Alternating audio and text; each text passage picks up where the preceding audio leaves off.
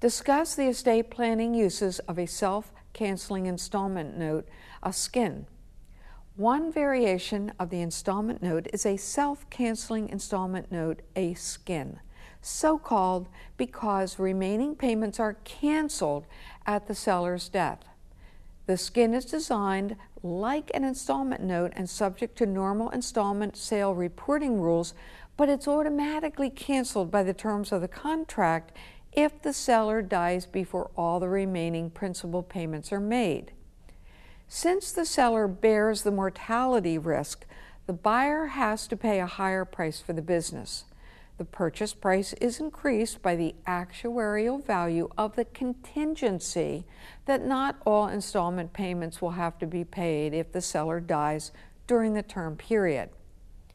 Since the note is canceled automatically when the seller dies during the term, there's nothing left to be included in the seller's estate.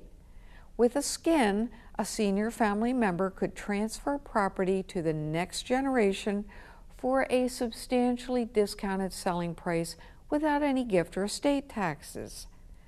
The SCIN does, however, cause some income tax problems if the seller dies prematurely.